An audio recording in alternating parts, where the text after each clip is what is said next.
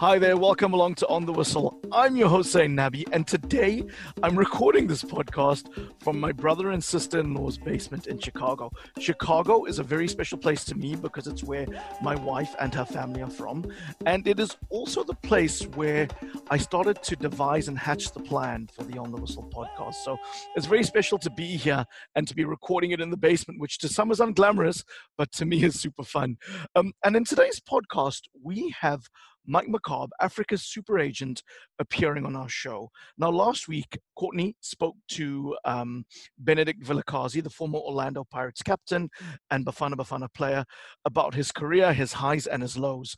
And in that podcast, Benedict spoke about a failed move to Denmark and also how he didn't believe he earned to his potential while at Orlando Pirates, leveling a number of allegations against Mike. So it's only right that we give Mike the right of reply to give his version of events. And Mike has done this on the podcast today. So without further ado, we're going to tee up this interview with Mike. We encourage you to listen. And if you haven't listened to the Benedict Vilakazi podcast, just go have a listen. It was the week before, and then tune into this one as Mike gives a very different version to events and to how things played out. Do take a listen now and enjoy.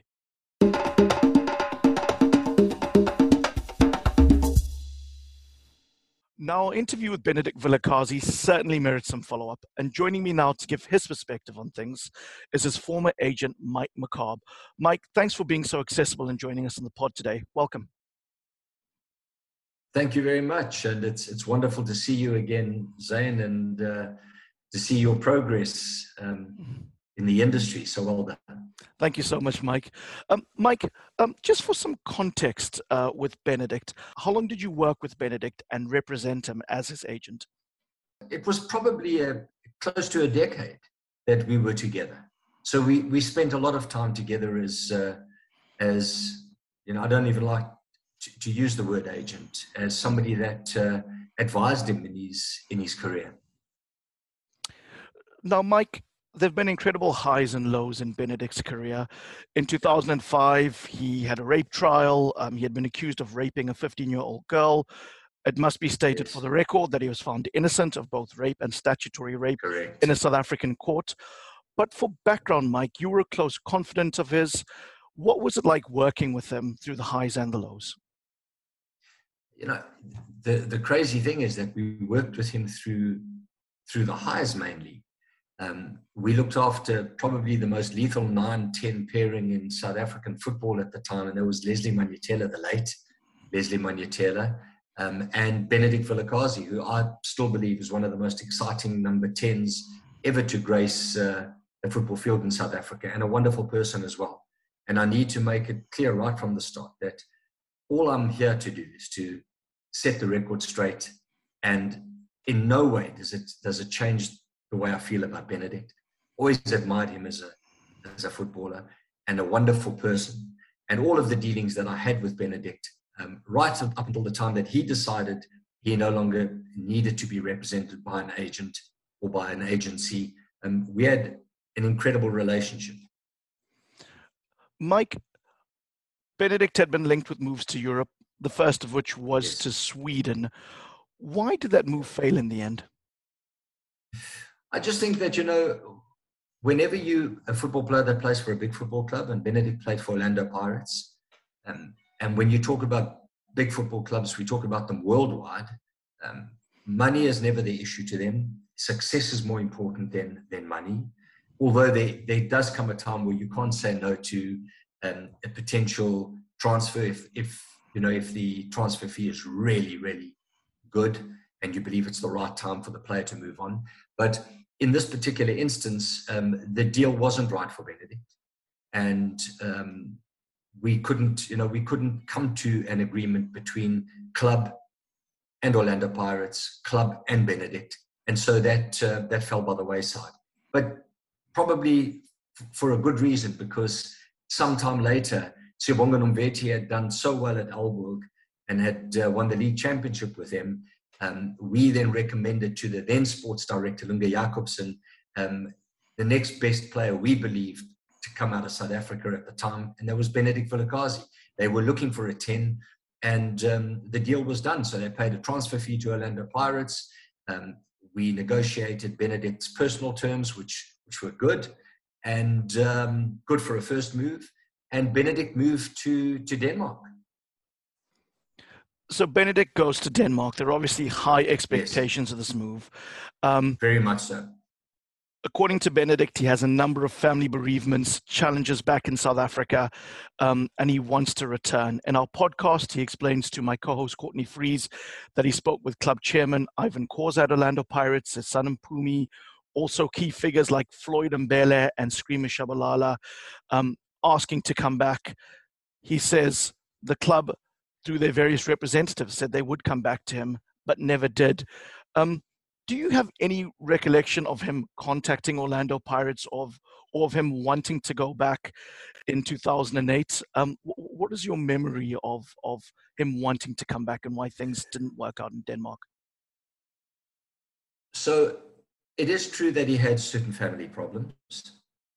We have a very strong office in Gauteng in Johannesburg, and we offered to assist Benedict with all the issues that were going on at that time in his life. But I do believe that Benedict never really settled in Denmark. That's my honest belief.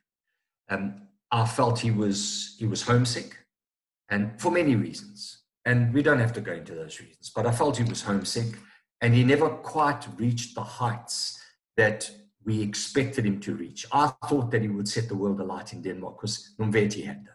And I truly thought that combination between Nomvete and Vilakazi, and particularly two South Africans, would really be positive for Aalborg. It never turned out that way. And at the end of it all, it was Benedict's request to come back to South Africa. And don't forget that he had hardly spent a season at Aalborg. So it wasn't as if he had spent a number of seasons at the club, had done exceptionally well for them, and then had these family problems which forced him to come back. It was a case that he never quite settled in Denmark. He never quite set the footballing scene alight in Denmark for Aalborg, for whatever reason. And that was compounded by the fact that at the time he was also experiencing certain problems at home. He wanted to return. He spoke with me. I was never aware of the fact that he had contacted the club Orlando Pirates directly. But I can tell you what our modus operandi has been and will be going forward, is that whenever we take a player from a club in South Africa and move him into Europe, when that player moves back to South Africa, particularly if it's a big football club, we always, if the player is willing to do so, we always offer the services of the player to the club that he played for in South Africa. So in this case, it was Orlando Pirates. I personally contacted the chairman, Dr. Ivan Khoza. I also spoke to Screamer Shabalala on one or two occasions. And when I spoke with Benedict, and this is the absolute truth, at the same time, and you know, the football grapevine is alarmingly short when news like this hits the media. Immediately, Mamelodi Sundowns heard that Benedict Vilakazi was keen to come back to South Africa. They approached me as well, and they said they would like to make Benedict an offer. My commitment to any of our clients is to make them aware of all offers that are available for them. I told Benedict, because we had spoken about me speaking to Orlando Pirates, I told him that I'd spoken to Orlando Pirates, that Mamelodi Sundowns had engaged with me. And his words to me were very simple. He said, Mike, I'm not getting any younger. If Mamelodi Sundowns, if their offer is substantially more than Orlando Pirates, I want to go to Sundowns. I conveyed that to Orlando Pirates. And Screamer, in actual fact, came back to me, if I'm not mistaken. And I mean, this was some time ago, but if my memory serves me well, Screamer came back to me and said, listen, we're very disappointed. And the chairman was upset with me, quite understandably, because Benedict was basically came through the ranks at Orlando Pirates. And the reason why I said to Benedict, that should be our first port of call, because I believe that would have given him longevity in his career. You go back, you play for the club that raised you, you do well for them, and somewhere along the line, you will, if you want to stay in the football industry, there will be a home for you. And Benedict was adamant that he wanted to move to a club that offered him the best financial package.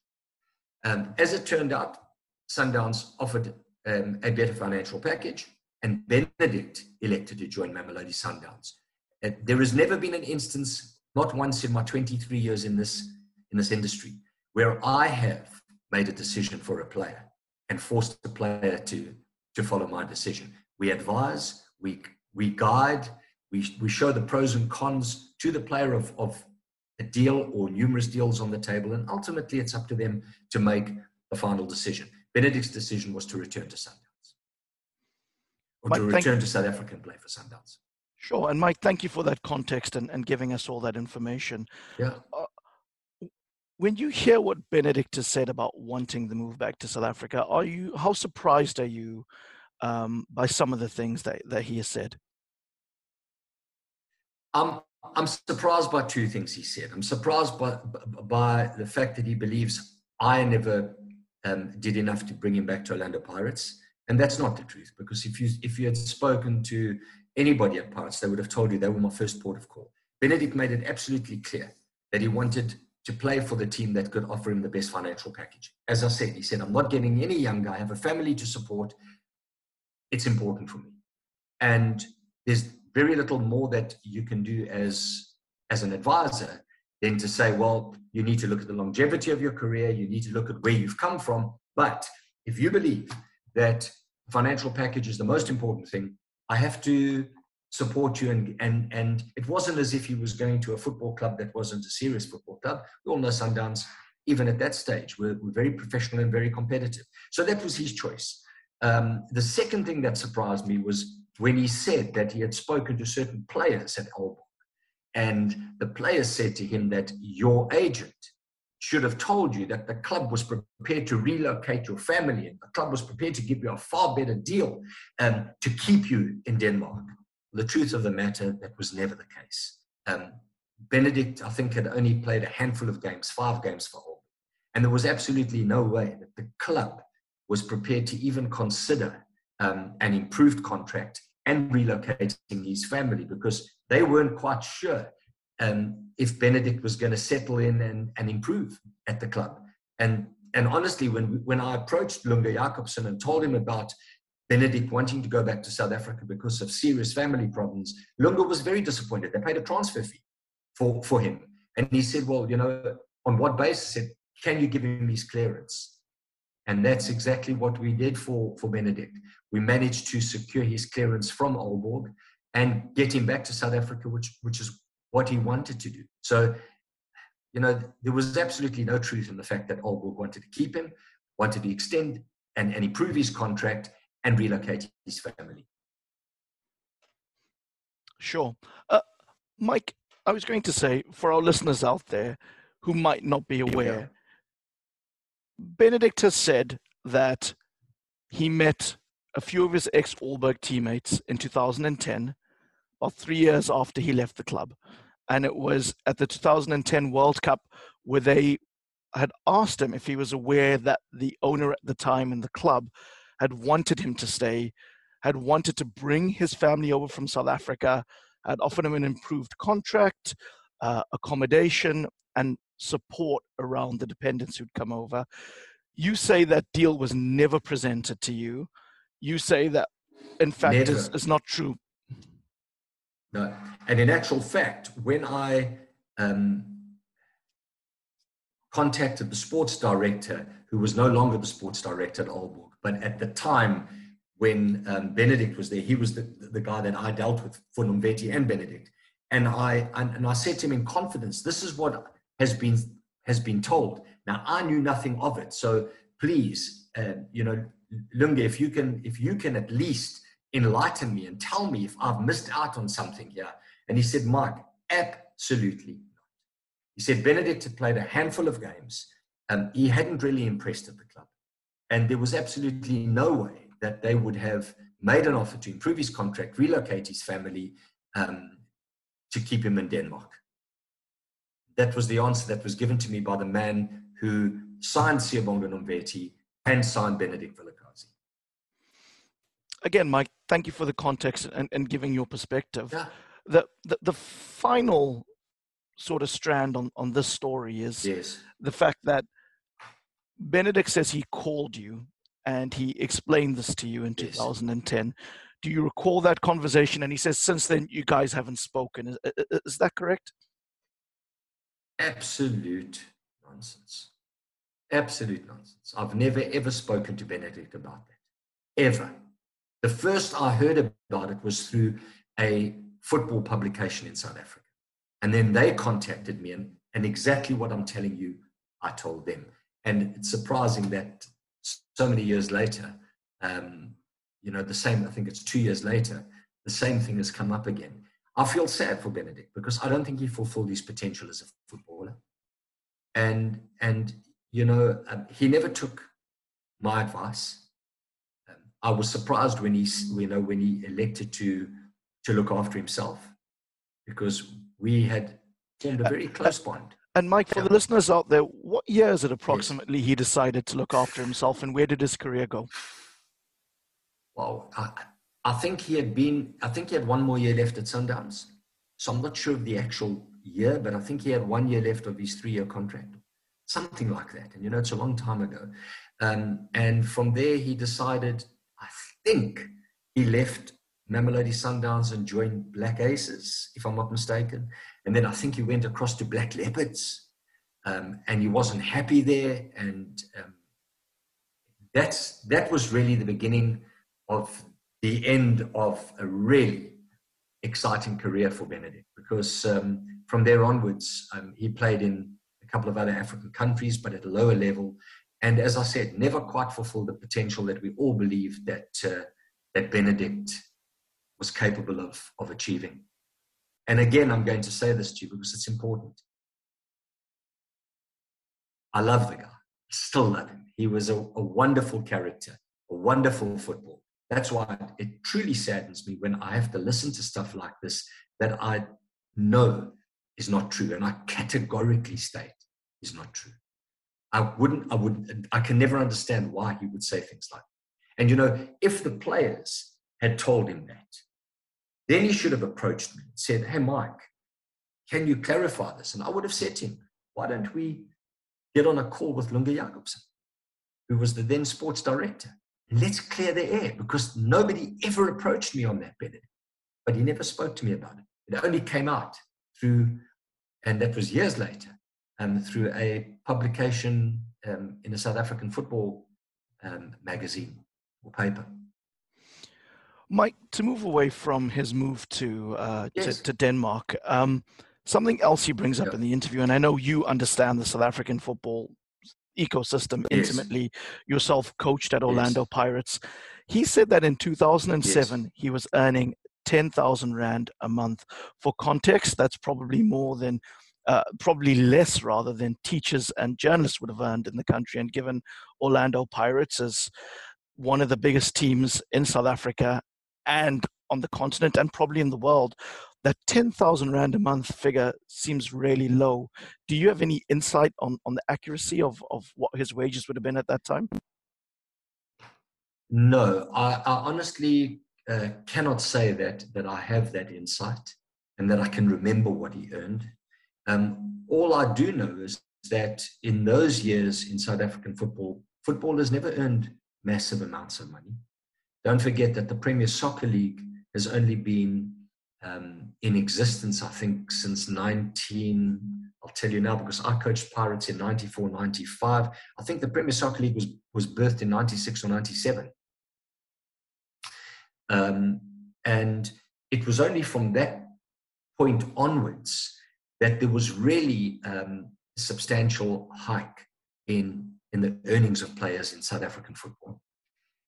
And so if you said to me, what were the other players earning at Pirates? Can I remember? Not really.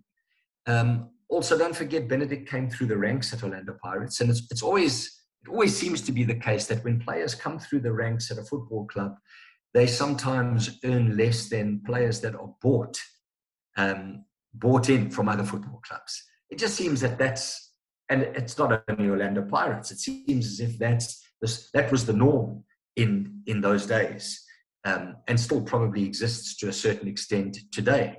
But one thing I can tell you is that in those days, in those years, football contracts weren't large at all. Okay, so it's not beyond the realms of possibility that that's what he might have been No, earning it's at not. the time. No, not at all. Not at all. During our podcast, Benedict also spoke extensively of players preparing for life after football. When you were working with him, how were you trying to aid him during that transition? I appreciate you weren't representing him during his final years, but how did you do that with him, and how do you do that with your current players? I'll tell you how we do it with players in general. Okay, so within our organization, we have access to tax consultation, investment consultation. We assist with acquisition of property, application of bonds or for bonds. We give advice on wills, prenuptial contracts, and a whole host of things.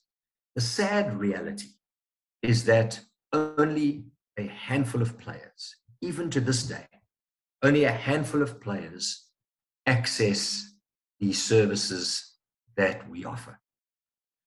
And I wouldn't say amazingly, it's not coincidental that those players that have taken that advice, not only in the field of football, because we represent rugby players and cricketers and swimmers and whatever, those players have set themselves up, or those sports men and women have set themselves up for a good life after sport. And don't forget, it's not only financial, because these players are used to the limelight. They adored, particularly in football in South Africa, they adored by an incredibly big fan base. And so they come to the end of their career, and all of a sudden that adoration disappears. I don't have to tell you how quickly fans forget. That adoration disappears. How do you cope with that from a mental point of view? That's the one aspect. The other aspect is obviously the financial aspect, because particularly in those days, players, and even today, players, if you play your entire career in South Africa, even if you're at the real top of the earnings list, you'd find it incredibly hard to retire at the age of 35, 36 years old. And then you're having a great career if you retire at 35, 36. So it's vital that those players are prepared for a life after their career in playing the game. And so we aid and assist them in terms of their education, guiding them in that way. A guy like Bernard Parker, for example, we've organized bursaries for him at Boston College. He's qualified in sports management. I think he's doing sports psychology at the moment. But you've got to wonder, that desire's got to come from within. It's impossible for me to sit with a client and say, right, we're now going to force you to invest. We're going to force you to buy property. We're going to force you not to buy a fancy car, not to buy a fancy suit, not to be seen in the fancy places. We can't force those things. We can advise and we can guide, and we're trying to do it even more so now with our younger generation. Say to them, guys, your career doesn't last forever. And so what's important is how you behave in your craft, in honing your craft. It's not about a good lifestyle and about working hard at training. It's about sacrificing your life in that short period of time to your craft. And part of that is your preparation for when you retire. And so we officially have what we call a one-on-one interview with all our players at least twice a year, where we sit down and we take notes on a template as to where they are with their investments, where they are with their tax. Do you need any assistance with certain parts of your investments, et cetera, et cetera. The point is that unless they're honest and open and they're willing to share that part of their life with you, it's very difficult to force them to do anything they don't want to. Mike, again, that's fantastic insight. It's probably worth a podcast on itself, preparing players for after football. So it is. It is. There might be an opportunity to get you on one of our panels when we put that together. But thank you for being so generous with your time. My final question to you, Mike, is if you were to bump into Benedict or pick up the phone and speak to him, what would you say to him? I'd say, first and foremost, my love for him is still the same as it's ever been. And that's the truth. Benedict had a very special place in my heart, as did most of the players that I personally dealt with. Because as you know, Pro Sport has a number of agents that work within our corridors, and I get to work with only a handful of players, particularly today, on a one-on-one level. But that's the first thing I would say to him. The second thing I would say to him is I'm really disappointed as to what you said. Let's sit down and talk about it, and let's clear the air, because life is far too short to hold these feelings within. I have absolutely no bitterness or grudge towards Benedict or any person that has had, I can't please everybody. I cannot be liked by everybody. I do my best for all of our clients, or we do our best for all of our clients, but we're bound to disappoint certain of them. Their expectations may not be met. Sometimes they're not realistic. Other times, I would say maybe we haven't done our job properly. But no, there would be absolutely no hard feelings between myself and Ben. Mike, thank you for our time. We wish you well. And for our listeners out there, if you're listening to the podcast, feel free to get in touch with us on this subject. You can find us on Twitter and Instagram at OTW_podcast, on Facebook, On The Whistle Podcast, and on YouTube, where some of you might be viewing this interview, On The Whistle Podcast. Mike, once again, thank you for being so generous with your time. We wish you well, and we hope to hear from you soon again. Absolutely. And to your listeners, have a wonderful and safe festive season and happy and prosperous new year.